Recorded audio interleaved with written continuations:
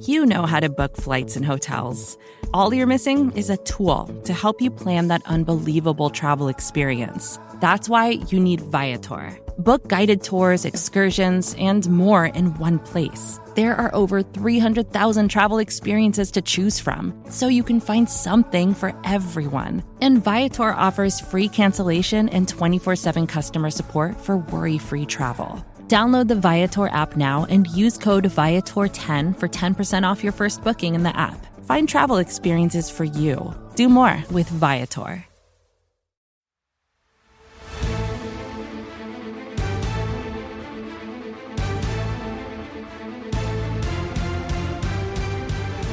Welcome all to the greatest mixtape of them all.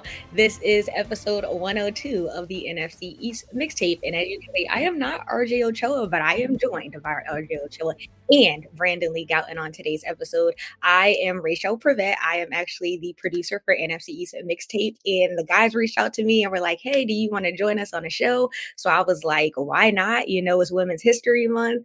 I was excited. I'm honored to be here, mixing things up, switching things up. But for all of you loyal listeners, before we even get started, you can listen to this podcast on all four of the NFC East podcast feed. You can listen to it on Blog and the Boys, Bleeding Green Nation, Hogs Haven, and also on Big Blue View. And you can also watch us on YouTube, and you can also listen to us wherever you stream your podcast. But what's up, guys? First and foremost, I have a question for both of you. Is this the first time you've had a female on your show? I guess. I think so. On this show? Yeah, this show, NFC East Mixtape. I think so. Now, to be fair, Yes. Rachel, you are a part of all the episodes. So, like, so you do produce the show. And oftentimes when Brandon and I talk about something random, when Rachel sends me the file afterwards, she'll answer like the question. She'll be like, oh, well, my favorite ice cream flavor is this or whatever. So you are just as much a part of the show. But I do think this is the first time that a woman's voice has been heard. Can you confirm that, Brandon? One of the rare guests in general. I mean, we don't have a ton of guests on the pod. We had Rick Devens before. Who else have we really had? We haven't had a ton of guests. Well, Ed. Sure, but like I almost include Ed and our Hogs Haven friends Jamal and everyone like as part of the rotational members of the podcast. But Rachel is the silent member, typically a trio here of the NFC's mixtape. So it's glad to finally, I think, have the listeners hear from Rachel. I'm happy to be here. Like I said, it's an honor. And so we have a lot of stuff that we're going to get in today. I was tasked with coming up with the list of topics to discuss. And so I'm just going to jump right into it. I wanted to start with some big news for this week. We are recording on Tuesday. You guys hear this episode on Wednesday. And some of the big news that got released, I think this was on Monday, was former Raiders quarterback Derek Carr being traded to the New Orleans Saints. And this is a $150 million deal with $100 million in total guarantees. And so this is definitely relevant to the Philadelphia Eagles for sure, because we do have a New Orleans Saints pick when it comes to the 2024 NFL draft. And so something to monitor, but also like just relevant to the NFC in whole. And so I wanted to get both of your thoughts on this signing and how this will impact the conference. Brandon, you go first. You've told us all year long that the Eagles hold New Orleans' draft capital. So I'm sure you're bummed because Derek Carr is amazing. I mean, he's clearly the best quarterback in the NFC South. Now, that is not saying anything because the other quarterbacks in the NFC South currently are like Kyle Trask and who do the Panthers have? Matt Corral, Jacob Eason. If you're looking at the Bucks, I already said Trask. You're looking at Desmond Ritter and Logan Woodside for the Falcons. So, obviously these teams are going to add more at that position. The Falcons have the number 8 overall pick right now. Panthers at number 9 could potentially trade up. So, a trade is in play to move up to get a quarterback. Also, maybe Lamar goes to the NFC South. I don't. I know Rachel would not be thrilled to maybe see that happen, but it's possible that there are upgrades to come in that division. But for now, I mean, just Derek Carr by far and away the best option, and also just thinking about what the Saints could realistically do this offseason because they didn't have the most cap space and because they didn't have a first round pick, their options were kind of relatively limited what they could do at quarterback. So this was probably like realistically one of the best things they could have done. Carr's coming off the second worst passer rating of his career. So I don't think it's like he comes in and he's like an MVP candidate or anything, but I mean, he certainly gives them a really good chance to make the playoffs. Hmm. I have always kind of liked Derek Carr. Just kind of one of those dudes, and he's played for the Raiders. And I think everybody loves the Raiders, like unless you like are an AFC West team. The fraudulent AFC West mixtape lost Derek Carr, by the way. But so this kind of felt right. I mean, it just like it did make sense for everyone, for Carr, for the Saints, for Dennis Allen.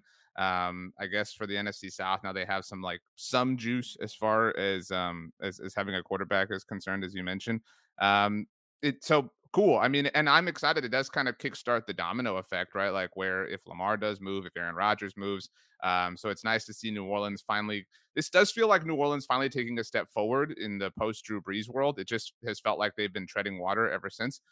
So I'm interested in that angle. The Saints don't play the Cowboys or the Eagles in 2023, but they do play the Giants. So that's important. Obviously, the draft element is relevant as well. Rachel, you asked about rankings and because now Carr is an NFC quarterback, and obviously we care about the conference as a whole. These are John Stolnis's rankings. He tweeted them out on Monday. I was busy at jury duty and I saw this. Actually, Rachel, I was going to say you're the second BGNer to appear on the mixtape, and you beat John. So, good, good for you. You beat John to this show, but. So he said Jalen Hurts is the best quarterback on the NFC. It's a difficult thing to argue right now, whatever. Dak Prescott, number 2. Aaron Rodgers, number 3. He has Derek Carr, number 4. Is that fair? Does anybody have a hard level of disagreement there? So I'll tell you his whole top 10. Maybe that's helpful. So 1 to 10, Hurts, Dak, Rodgers, Carr, Jared Goff, number 5, Kirk Cousins, the disrespect, at number 6, Matthew Stafford at 7, Justin Fields at 8, Kyler Murray at 9, and Daniel Jones, who's still lobbying for a new deal, obviously, all the way down at 10. I think if you phrase it this way, and Rachel, let me know if you disagree. Like, how many quarterbacks are definitely better than Derek Carr? Like, how many are like head and shoulders above? Like, no brainer. You would take Hurts, you take Dak, and then it kind of. And I'm assuming Rodgers isn't going to be back in the NFC, so I don't. Yeah, like, he's there now. I get that, but like, I'm just assuming he's going to be gone. There's talks this morning that he is having dialogue with the Jets, and I just really don't think he's going to be back in the NFC. So I'm kind of putting him aside for a second. And it's not that I necessarily think like Carr is by far and away the third best, but I think he's in that tier with Goff and with Cousins and those kind of quarterbacks. I don't disagree by any means. Looking at these, like you said, Rodgers, I think that they could be interchangeable, like 3 through maybe 5. I think could fall any order, but definitely Hurts and Dak are for sure top 2. I don't know how I feel about. I guess is Daniel Jones number 10? Is that fair? Is that I fair? mean, but like I think to Brandon's point, it depends how you phrase the question. Like, who's Yeah. better? Who would you rather have? Like, those are two different questions to me. Like, I would honestly rather have even like Kyler Murray. Like, I'm not the biggest Kyler Murray fan, but like, there's a bit of a lotto ticket quality to him that you don't necessarily have with Daniel Jones. Now, maybe you're more conservative and you would rather have Daniel Jones. Like, again, that's more of a like pick your favorite flavor of ice cream sort of thing. But Derek Carr is a high floor. I think he's a much higher floor than a lot of these players. I would personally have Kirk Cousins at number 3, even if Aaron Rodgers does stay. So I think Derek Carr is right around there, number 4. He's the best quarterback in his division, I mean, by far. And I think even if we start to factor in the rookies like Bryce Young or CJ Stroud or Will Levis, like wherever they wind up, it does kind of feel like they're all going to wind up in the AFC, right? Like, a lot of people think the Texans, the Colts coming away with quarterbacks. Who's the like NFC team that's walking away with one of these first round guys? Maybe the Panthers, that kind of it. I mean, like, so this is kind of the list. I mean, barring a Lamar Jackson trade to the NFC, I think. Yeah, I hope we don't see that for sure.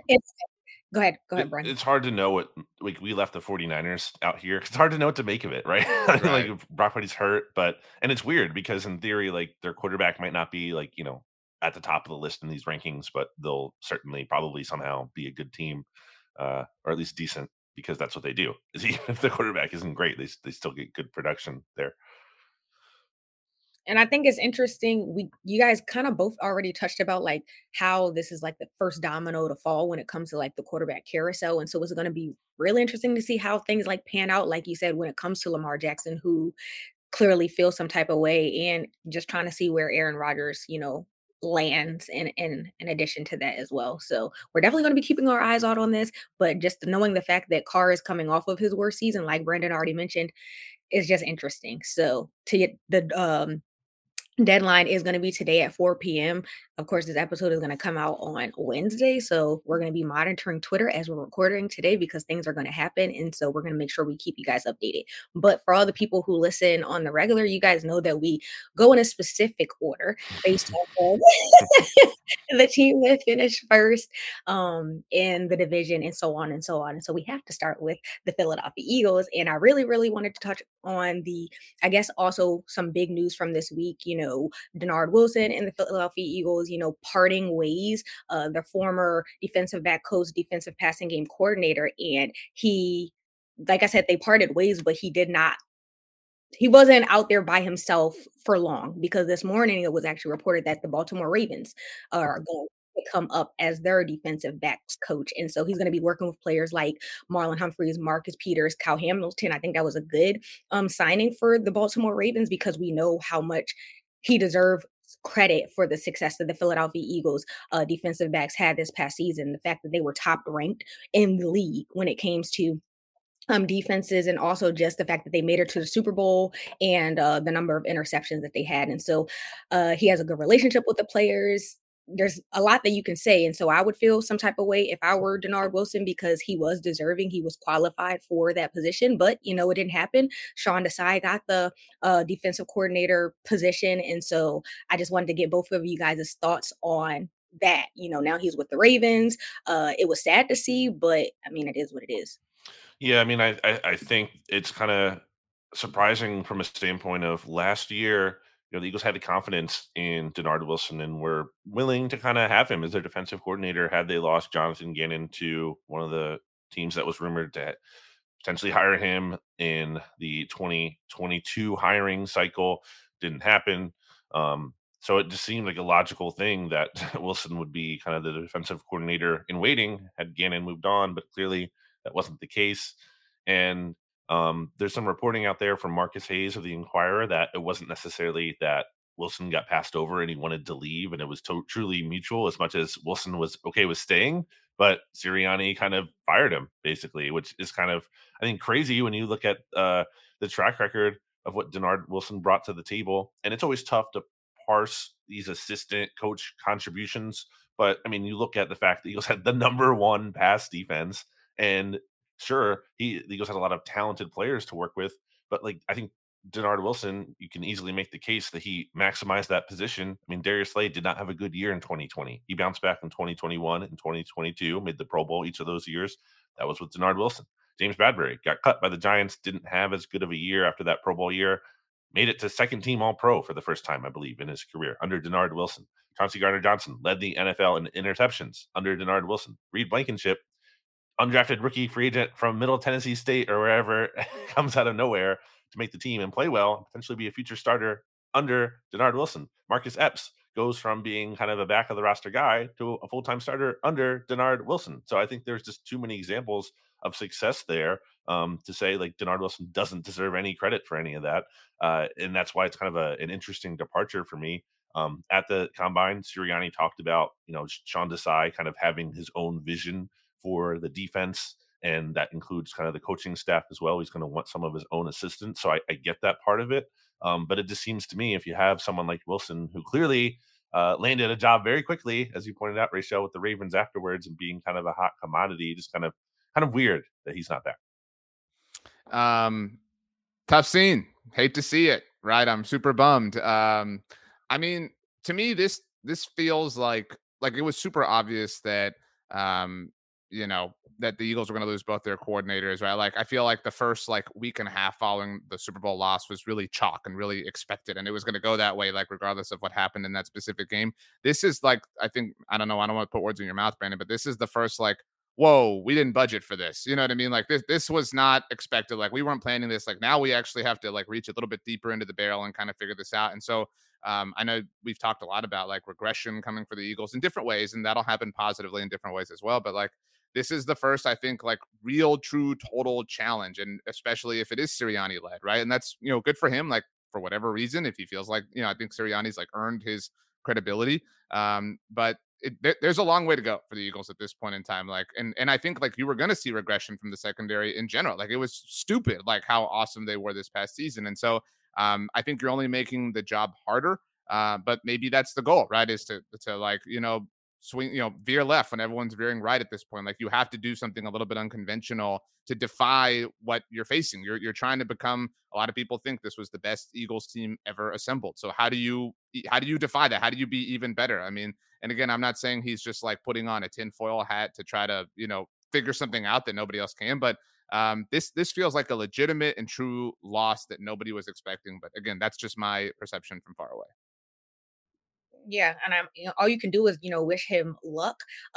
Brandon always talks about vibe check and how this past season it was good vibes for the Philadelphia Eagles, specifically with Denard Wilson, and we know all the players who have, just spoke positively about him, including Darius Slay. And so I gotta segue into this. You're right.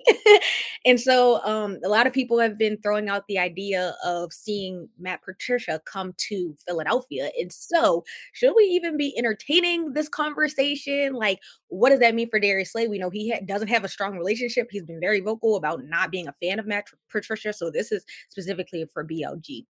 I mean, just as recently as like leading up to the Super Bowl week, I don't know why. Maybe it was a Patriots Boston-based writer like asking Darius Slay about Matt Patricia still, and like Slay still, letting his feelings be known that he did not really like that dude. And it came down to a respect thing. And it's a really the timing of it has to be weird, right? Because as you said, Rachel, like the fact that Darius Slay would come out and kind of endorse Denard Wilson as the defensive coordinator, and then not only does he get passed over and kind of um, fired or whatever, mutually parted ways with in their phrasing. And then you also potentially hire Matt Patricia. Now, I will say, that report came out from a Boston-based reporter. So, I don't know if there's like uh, trying to make Matt Patricia look like a desirable candidate, so that like he creating a market for him or what. Um, it's just very strange to me. It doesn't really fit the pattern, I think, of mostly good moves and sensible, logical moves the Eagles have made for a while now. And also, like you said, Rachel, from a vibes perspective, how is that a good vibe? Like, I get that Patricia, like, look, if he's your linebackers coach, does it really probably matter a ton? I don't think it probably does. Oh my goodness. Well, I mean, like, I don't think like the linebacker coach is going to make or break the season. But I'm not why trying add to, someone who would be a bad vibe? I'm not trying to interrupt, but Rachel, I'll actually ask you a question. Is it not true that if the Cowboys were connected to Matt Patricia, that BLG would be roasting them and would be saying like, "This Oh, is I don't like it. I'm not saying like, it's a good move. I'm just saying it's not like no, it's but not there's a the end difference of the between it's not a world. good move and like, well, how consequential is your linebackers coach really? Like that's what we've like watered this down to. Like this is a loser move. Like if the Eagles hire Matt Patricia, this is big loser energy. I agree. Nothing about it. Like not even just because of Darius Slay, like independent of the Darius Slay thing, it is big, massive loser energy. But like factoring in the Darius Slay thing, like you're now creating drama with one of your best players and one of your most vocal leaders. Like, why would you do that? Why would you press buttons that way? I mean, it would be a stupid, awful, terrible idea. I'm rooting for it to happen with all my heart. Well, he also hasn't even coached linebackers since like 2010. Like why? But he has a pencil in his ear. He has a pencil in his ear. Like Sirianni, like your favorite thing. I just like, how is this your best candidate? I guess is my question. Like, why him? That's what I'm saying. I feel like I don't see it happening. I just don't see it happen. I don't think Nick Sirianni, Howie Roseman, they know what they have going on. So unless you guys are trying to stir some drama, like that makes no sense. I don't see it happening. So it's kind of like, what's the point of entertaining the thought of it? But I had to bring it up because it's relevant. Sure. And Good so for you, Rachel. yes, we're gonna keep on moving to the Dallas Cowboys. On Monday, the Cowboys placed the franchise tag on running back Tony Pollard, and so that franchise tag is 10.091 million. And so they have until July 17th, I think it is, in order to decide if they're going to make it like a long term or he has to play on that franchise tag. And so I think the biggest the biggest angle that I'm looking at is like how this is going to affect Zeke. And so, of course, this conversation like starter is definitely for RJ because this is your lane. Well, first off, I want to brag about myself because, and I think you'll both get this. It was pretty obvious that the Cowboys were going to tag Tony Pollard, so we had done a lot of pre-work at BTB, had the article pre-written, had the video ready to go, had like TikToks and all this stuff ready, and I had just finished the pre-write stuff to get ready for jury duty, and then it happened, and it was so satisfying to like fire off all the pre-work, like to be like, we prepped for this. We were like to not be caught off guard by this. Like you've both been there. Like when something crazy happens, like when Matt Patricia is signed as the Eagles linebackers coach, you'll be in that kind of mix. So it was just a really cool feeling. But it depends on what you believe, I think, or what you're willing to believe. If you believe logic and reason, it suggests that the Cowboys are going to the two pillars ask of Zeke Jerry Jones to take. Right. It's literally logic and reason or Jerry Jones. Like those are the two pillars involved here. The logic and reason suggests that the Cowboys are moving forward with Tony Pollard in 2023. I'm not overly pumped about the tag. I'm certainly not upset. There are some Cowboys fans. I think we've gone too far. I've said this before with the like running backs don't matter thing. The Cowboys have to add explosive players to their offense this offseason. That is the most important thing. And if they don't have Tony Pollard, they have one fewer explosive player than they already have, which is not near enough. He's projected to be ready for training camp from a health perspective. He fractured his fibula in the playoff loss to San Francisco. So all that checks out. I'm fine if they want to ride the tag out. They don't want to get the long-term deal done by July 17th. I'm super cool with that. I hope this quells the idea of Bijan Robinson at 26. That would be so dumb. I don't want anything to do with it. But as it relates to Zeke, Jerry did say at the combine on the Jerry bus on Friday night, we still see Zeke as a big part of this team. We think we can make the money work. No. I mean, like, I don't mean to come out here and disparage anybody. Like, I don't want to root against anybody. But it seems impossible to me that Zeke would be a part of this team in 2023. I can't see that happening. I tweeted this out on Monday night when I got done with jury duty and all this stuff. And it was all I'm actually looking for this, so I'm buying myself some time here. It was Dallas Cowboys running back since 2000 to average at least 3 yards after contact per rush since 2000. The top 3 seasons belong to Tony Pollard each of the last 3 years. I mean, like, I don't know why you would ever want to feed anybody but Tony Pollard the ball if you're handing the ball off. I don't buy Mike McCarthy's comments from last week about like wanting to run the ball more. I think that's posturing. Okay. I think, well, I mean, like, I think he wants to limit turning the ball over. I buy that. But if you look at literally a decade and a half's worth of Mike McCarthy as a play caller in Green Bay, he is obsessed with throwing the football. Tony Pollard can help you in that sense. We've seen Tony Pollard be an element in the passing game. It's just not time anymore for Zeke to be a part of this. And so I think we're a week and a half maybe away from Zeke being officially cut. Maybe people have been kind of chatting about this. The Cowboys did drag Dez out a little bit. People were really upset that they did that to him. They cut him like the week before the NFL draft in 2018, and they really limited his options because obviously everybody had signed different players. So there are people wondering how the Cowboys would handle Zeke. He did play tough with them. He held out. Everybody remembers that, obviously, going to Cabo. But yeah, I think this is Tony Pollard's backfield in 2023. I think I've been clear on the record before that like the way the Cowboys handled their running back situation would kind of speak to me in terms of the competency of their organization right now. And I thought the move was to let Pollard hit free agency, be willing to bring him back. But I just think because of the volume of running backs in free agency, and there are a lot of like quality guys hitting the market, not to mention as well the draft having seemingly a lot of good options as well. I just thought they could kind of play this out to where they could get Pollard back on a more reasonable number. So I don't think it's the worst case scenario that you got him back on the tag because it's probably a little bit more than you had to pay. But I still think that would have been the most optimal move of resources as opposed to dedicating 10 million on 1 year to just one position. The Zeke thing, I've said it before, I'll say it again. It's not about the money to me. Like that's not, I think people are getting lost in that a little bit. It's about the usage. It's about if he's going to be on the team, he's going to have some kind of role, and that's opportunity costs. And those are touches that should be going to Pollard or whoever really else instead. So I just think like bringing him back at all is not a success, even if it's at a lower rate, even if it's at a pay cut. That he just has to be gone. Zeke has to be gone. The fact that you get Pollard back for 1 year, one more year, I think is okay. I don't think it was like an A+ kind of move. And also, this franchise tag affects tight end Dalton Schultz as well. And so, can you touch on that a little bit, RJ? Um, it's funny you bring this up today. The Cowboys were never going to tag Schultz in 2023 because it would be the second year in a row. So it was going to be, was it 120% more than the first tag? So it would have been $13 million for him. And that was just never going to happen. They had discovered two great tight ends last year, two rookies. Jake Ferguson was a 4th-round pick. Peyton Hendershot was an undrafted free agent. I mentioned the way the Cowboys cut Dez. That was, like I said, the week before the NFL draft in 2018. Like right after Dez was cut, Jason Witten retired for the first time. And like 4 days after that, they drafted Dalton Schultz in the 4th round. And Dalton Schultz only even entered relevance when Blake Jarwin tore his ACL in the season opener in 2020. And Blake Jarwin was an undrafted free agent. So the Cowboys, ever since Jason Witten, have discovered tight ends in these like undrafted free agent, 4th round, whatever manners. But today, the day we're recording Tuesday, both Todd McShay and Dane Brugler mocked Dalton Kincaid, the Cowboys, at 26 overall, the Utah tight end.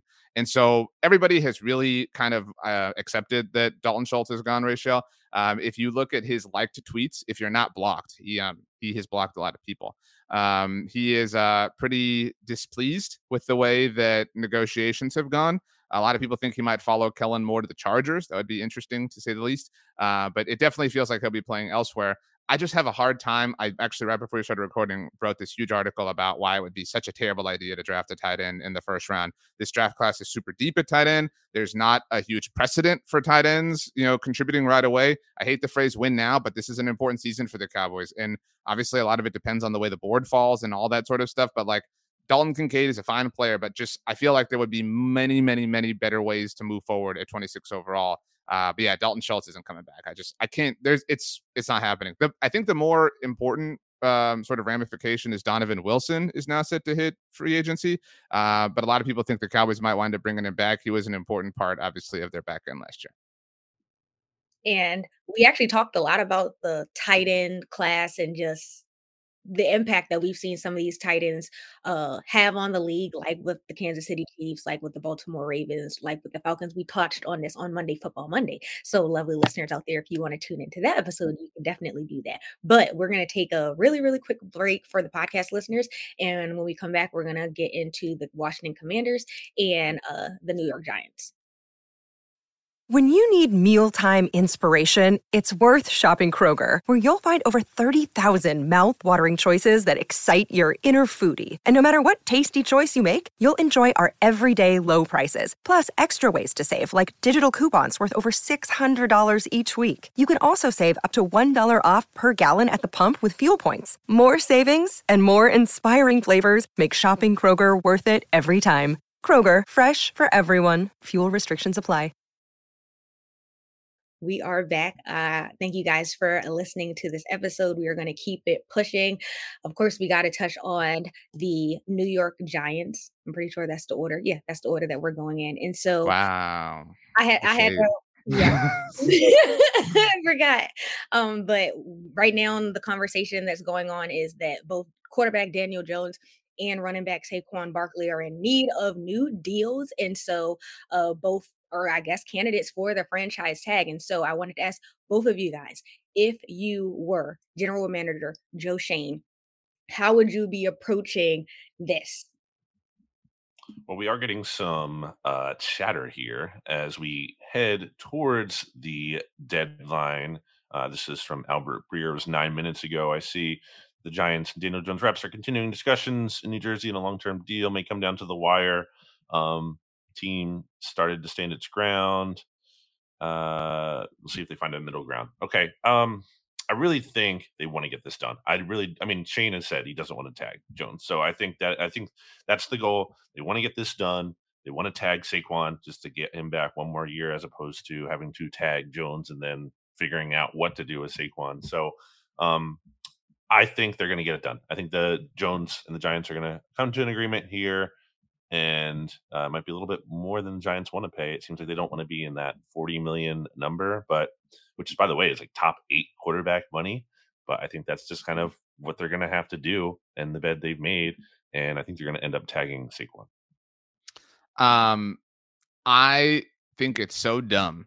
I think it's actually dumb that people still don't understand the way the quarterback market works. Oh, Daniel Jones is not as good of a quarterback as so and so. Who cares? Welcome to the world of supply and demand. He has something that they need desperately, and actually, by the time this goes out, we'll know. So I think we all like. So Brandon, your guess is there's a new long-term deal in place, right? Mhm. I'm going to guess that he's been tagged. What is your guess, Rachel? You're saying by 4 p.m.? Yeah. So like when everyone's listening to this on Wednesday, do you think he's tagged or he has a new deal? I'm gonna say he's tagged. Wow. Yeah. There you go. It's because like teams want to do like, well, you're not as good as Patrick Mahomes. Who cares? Like, can you sign Patrick Mahomes right now? No. Can you who can you sign? Who are you going to sign? New York Giants. You can't even sign Geno Smith, right? Like Geno got the extension as well. Like, who's the best non-Daniel Jones quarterback that's available on the open market right now? Who? Like I mean, like what, Jimmy Garoppolo? You know what I mean? Like if you're the Giants, is that what you're going to do? Like you're going to move forward with Jimmy Garoppolo if you don't get this done with Daniel Jones? And so Daniel Jones has every reason in the world to say, I want 45 million a year. Why should Daniel Jones settle and say, oh, you know what? I'm not as good as so-and-so. Like I'm just going to take whatever, like for this reason. Like, and if I was Saquon too, I'd be like, dude, get your bag. Like you worked for this. Like they're rooting for each other. Obviously, I do think we have maybe underscored how important this is for both the Eagles and the Cowboys. Because obviously Jalen Hurts is eligible for an extension for the first time this offseason. Dak Prescott is likely going to get an extension and have a rework deal to, alleviate some salary cap stuff. And so the market is going to only continue to rise. We started this episode talking about Derek Carr. Do y'all remember that Derek Carr was at one point in time the highest paid quarterback in NFL history at just $25 million a year? Like that was what, like 2017, 2018, something like that. I mean, like, it is going like it is never, you're never going to get a bargain ever. You are never going to run into the quarterback who says, you know what, Rachel, I'm cool. I'll take less because I just feel like it. That will never, ever happen. Yeah, that's not really what happens at all. And even a quarterback who might be a bargain now, like Jared Goff, because you look at like, what he kind of produced relative to what he's making. And part of that was because of the trade in there. And the the Lions aren't on the hook for like all the guaranteed money that the Rams were. They're probably going to adjust that. And even with Mahomes, who signed this big deal that kind of ended up being really, I think, team friendly in the end because of the length of it and everything. I feel he's like underpaid. Yes, but I feel like I could be wrong. I feel like an adjustment is probably coming for him this offseason because he just won another Super Bowl. They're probably going to tweak some things a little bit. The point is, like, I think there isn't a true bargain at the quarterback position. So, like, I mean, just to use Dak as an example, because that's brought up all the time. Do either of you know how much Dak makes a year? Like this gets like made up to be like, oh my God, Dak makes $40 million a year as it currently stands. And everybody, he's tied with Matthew Stafford technically. There are 1, 2, 3, 4, 5, 6 quarterbacks ahead of them. So like, and that was just 2 years ago. You know what I'm saying? Like you feel like, oh my gosh, like we're going to be trapped. No, it's like driving a car off the lot. It literally starts to depreciate because everybody else is starting to come in. We're not even at the point yet where, like I said, Jalen Hurts is going to get his big time extension. Joe Burrow is eligible for an extension. Justin Herbert's eligible for an extension. Like the price is all like, so if you're the Giants, yeah, I would hope for their sake they get it done. Like they have to. And like, you cannot be worried about like, well, what happens if we don't do it? The Eagles and the Rams are examples. Like pay them. And then if it doesn't work out, get out of it. Be creative. Like don't be afraid of this stuff. And it's exciting for him because, I mean, look what he just did this past season. I mean, we don't know how he's going to do this upcoming season, but he made some strides. And so, I mean, if I were the Giants, I definitely would get it done with him because why not? Like, he did good this season. I think it does have the potential to be an albatross, which I agree with. Here's the thing: if you're a smart organization, you shouldn't fear. If you think you're a smart organization, and I think a lot of teams do think they're smart, which that isn't true for everyone, then you should have confidence. Yes, we can navigate this in a worst case scenario. I do think there is that downside there with Daniel Jones, because like I don't think he's like proven it beyond the shadow of a doubt that he's worth this elite money, and it could age poorly. But I think the reality is it's not going to be a disaster contract as much as it kind of just might be a Kirk Cousins kind of middle of the road problem that you're kind of just stuck in there that you're he's fine, but he's not great. I'm just my last thing here. Like, even if it is Kirk Cousins middle of the road, or what did you say? Was it middle of the road? The Vikings signed Kirk Cousins in 2018. Okay.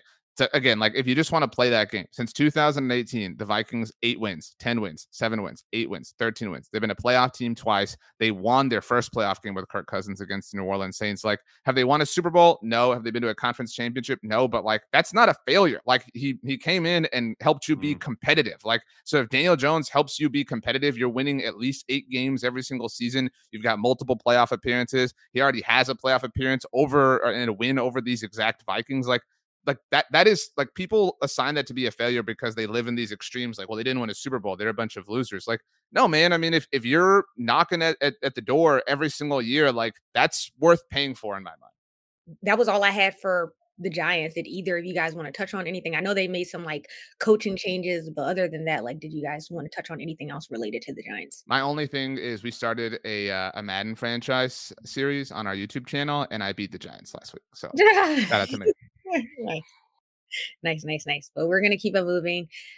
Of course, now we're going to go to the Washington Commanders. I thought this was hilarious. I saw this, so I had to include it in today's conversation. And so at the XFL, like the DC Defenders XFL game at Audi Field this past weekend, there was an erupt that, happened amongst the fans, and they were all like chanting pretty much like F Dan Snyder. And so we already know like where this organization is. They are definitely in need of new ownership because he sucks. And so it's time for him to sell the team. But it was just crazy to see. I don't know if all the listeners have seen the videos. Those were going around. The beer snake videos were going around and stuff. And so yeah, I just thought that was hilarious. And so I just wanted to get both of your thoughts on that. I mean, this is time for the Commanders. It's kind of cool that fans are like that, organized, right? Like even at other events, like I don't know if they're doing that like at Wizards games or something or Capitals games. But it makes sense. I mean, I feel like, like these are different things, but like Brandon doesn't like Kirk Cousins as an example, right? But like there is something that Brandon can say that is a redeeming quality for Kirk Cousins, right? Like Kirk Cousins is average to above average at this. What is there for Dan Snyder? Like what is the thing? Like what is the thing that they have going on that like you can be like at least, again, not apples to apples, but like if, people are pissed the Cowboys haven't won a Super Bowl in 30 years or whatever. Like, and I'm not bragging about what I'm about to say, but it's like, well, they're the most valuable franchise in the world, right? Like they're the most valuable sports team in the world. They're competitive, whatever. Like they have something that you can at least say is a positive thing. What has Dan Snyder overseen? And it feels like everybody connected to him goes down with the ship. Where were the like other minority investors that he like dragged out in public last week? Like who is in his inner circle that has not been indicted or implicated or like thrown into the mud with all of this? The stadium falls apart, the uniforms and the team name and everything's bad. Like everything about what they do, the reveal of it all, their, the Sean Taylor, like we could sit here for like hours and hours and hours. Like what do they have? The best thing about the Commanders is their fans and how they have banded together against the franchise. Yeah, I think the way we phrase it a lot is like something to hang your hat on, and there's just nothing there. It does seem, apparently, according to reports, that the finalists to buy the Commanders are Bezos and Josh Harris, who also owns the Sixers, as we've talked about here on the podcast before. Do you think that's weird, Rachel? Because Brandon is like torn up about this. I'm not torn up about it. I just think it's a weird vibe. Do you think it's weird that the owner of the Sixers could own? Yeah. You do think it's weird? Why? He doesn't own the Eagles. I know, but it's still like the city. You know what I'm saying? Like, even though they're two different sports, I get it. But at the same time, like, I feel like, especially because Philly, the fan base is so passionate, I would feel some type of way. Like the Commanders, out of all teams, because most of the 76er fans, I'm assuming, are Eagles fans. And so isn't that kind of like a torn situation, They also play literally right across from each other. You know what I mean? It's not like some of these other cities where the venues are separate, which I think creates its own kind of atmosphere, and you have that separation. Like they're everything is so tied into together. It's the only sports city in America that has like all 4 major teams like that close to each other like they do. So I think there is something to be said for that. But that being said, I would rather Josh Harris buy the Commanders than Bezos, because I think Bezos is the thing that scares me because of just the like crazy spending power that he would bring to that team. Not to say that Josh Harris wouldn't also be able to spend more and probably certainly be an upgrade over Snyder. But I just think the degree that Bezos could be compared to Harris or anyone else, that kind of scares me. So that's what I'm rooting against. But I think it would be the best thing for the Commanders. And I did see that this is in regards to the stadium. I know like the stadium is definitely trash. I live in Maryland and I know I'm not a fan of this. But I saw the report from Front Office Sports, and they were saying that there's a possibility of returning to RFK, which is like the old stadium, which they are like in the process of, I guess, trying to tear down. I know they removed like all of the seats in the stadium, and so there's a possibility that they're going to go back because that's technically in DC. That is in DC. So that's something to keep an eye out on in the NFL owners meeting. Is also at the end of March, like March 26th. And so, in regards to everything that's happening with Dan Snyder, I'm sure you guys are going to continue to touch on this in the upcoming episodes of the NFC East mixtape. The last thing I wanted to touch on, just for fun, was last week they released the different NFL PA report card grades. And so, based off of those grades, the Philadelphia Eagles were ranked number 14 overall. The Cowboys finished fifth. The Giants finished eighth, and the Commanders finished dead last. And so, were you guys surprised by these? Of course, they were. For the listeners, the grades were based off of 8 different categories. It was like treatment of families, weight room, strength coaches, food service, nutrition, training room, training staff, locker room, and team travel. So, were you surprised by where each of these teams fell? I thought it was really cool to get that level of transparency Yeah. on the detail things. Like I'm glad it wasn't just like a general, grade or something. Like it was cool to see the, kind of tiny little things. As just an example, most Cowboys players live in Dallas or live in Frisco during the off season and work out at the team facility. And so like as Cowboys fans, we're just kind of like, you assume that's par for the course. You see a lot of these guys, they in the offseason, they moved to wherever, like LA or whatever, and they train at different places. And I've always like wondered, like, well, why wouldn't they like stay there? Right. Like at least like, dudes who have like long-term contracts or whatever, like why would you uproot yourself or whatever? And now it makes sense, right? Like it makes sense if like the workout facility is too small or whatever, like the Cowboys, obviously spare no expense for stuff like that. So that was very cool to see. Very weird to see the Cowboys not necessarily work well with players' families or have great travel. So it was kind of random how some of these things were like exemplary and some of these things were on the other end of the spectrum. Obviously, it was super chalk that the Commanders were terrible at everything. But I was kind of shocked that the Eagles were a little bit, down. I felt like the Giants had like a really respectable grade. Like they would just kind of be all the way through. Like they're just pretty solid. Like it seems like a pretty pleasant experience to play for the Giants. Yeah, I think some of those categories that you mentioned, no one really graded out too well, and so I think that's sort of that is just like the standard or the expectation. But I think it's great. I mean, shout out to the players union for doing something that I think can be really helpful and transparent while also being, I think, like fair. It's not just like it doesn't come off as just like oh, we need everything and like trying to be harsh. It's just like an objective kind of. It's a poll. It's here. It is. Here's the comparison. So I think that was really a great move by them to put it out there. And yeah, I think the Eagles graded lower than you would expect in some areas. And I think I will give them some of the benefit of the doubt in the time being in terms of like, hey, learn from this. Like this is that you have been kind of put on notice. Now let's see if that improves down the road. And if it does, then great. And that's fair. And if it doesn't, if it continues to be a problem, then it's like this is an area that probably needs to be addressed. I do think it was interesting how the Eagles got such high grades in the training staff and everything. And maybe that speaks to some kind of like something being there with how they were able to stay healthier. The fact that, the players are feeling fresh and they're liking that is a good sign, maybe. And the other thing is that I think when it comes to maybe the facilities, people would be surprised that they were a little bit lower than expected.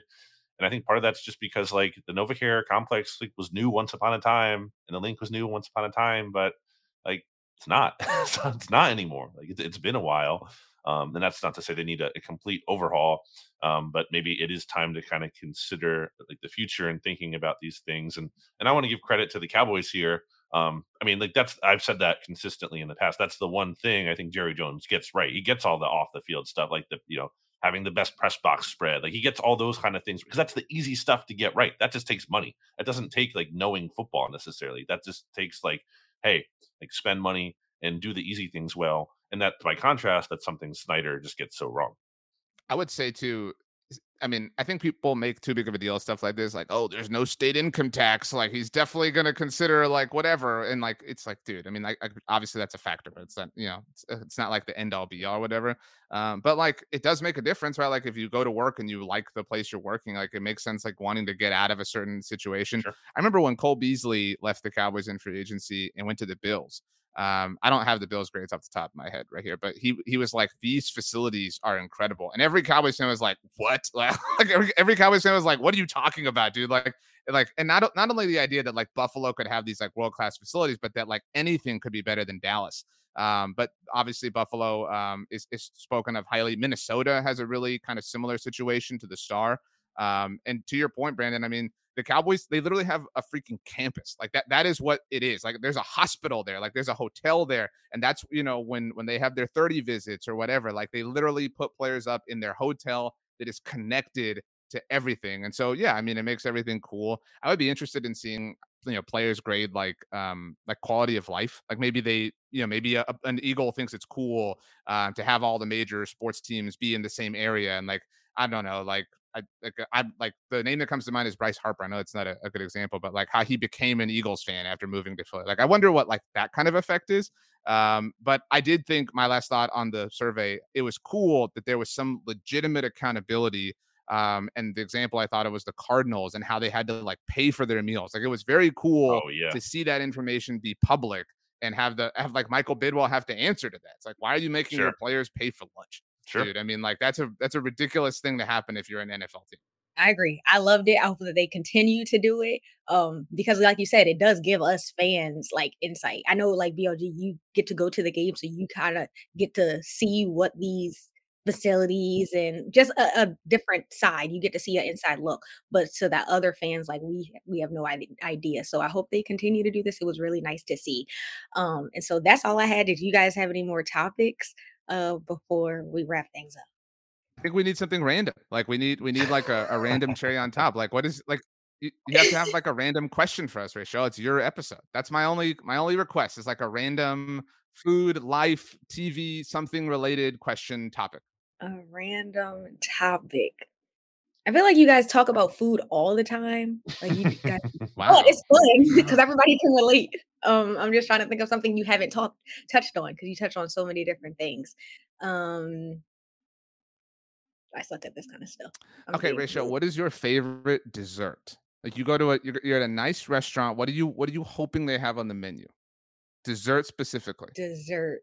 I feel like a nice cheesecake is a good dessert that great answer. Not past. Okay. You going fork or spoon? Ooh, spoon. Wow. That's the right answer. That's the right answer. No berries. I don't want like the berries and the stuff because you know how you can get like a strawberry cheesecake. Mm-hmm. I don't like that kind of stuff. I kind of just want either plain or like vanilla bean, like whatever the flavor is. Don't add the extra stuff. Yeah, I don't like fruit chunks in my kind of desserts for the most part. Not a big apple pie guy. Like I just don't like fruit chunk. I don't like that kind of thing for the most part. There are exceptions to the rule, but definitely a cheesecake for me as well. I'd probably go fork, gotta say, but I'm not really whatever. I'm not really married to that. It's fine. But yes. I want anything with like graham crackery crust. Like if there's like a crunchy kind of crust, I'm cool with whatever it is. My actual last question, I was talking about this with my wife. We were talking about almonds and stuff, and she brought up like pecans, and then she brought up hazelnuts. Have either of you ever seen a hazelnut? Like does it exist or is it just like a flavor like for coffee? Yeah, it's just a flavor for coffee. Flavor. She said it's real. She was like, people eat hazelnuts, and I was like, obviously it's that's real, impossible. but it's just not. I was like, nobody eats hazelnuts. Nobody eats hazelnuts in real life. Never. So. They kind of look like acorns, I feel like, but a little bit different. They do. I mean, I always hear people talk about the spread, like the Nutella. Isn't that right? Yes. Yes. Yeah. So many people eat that. Yeah, but like nobody's like cracking the hazelnuts and eating them. That's my point. Not that I know of. But yeah, okay. That's all I have today. So thank you for letting me come on the show. This was a lot of fun. You rock, Rachel. Rachel on Twitter at Rachel Monique. Everybody follow her and tweet her your thoughts on forks or spoons. Nice. With the hashtag what, Brandon? Hashtag. I'm really choking here. I can't think of it. Hashtag mix it up mixtape. Ooh.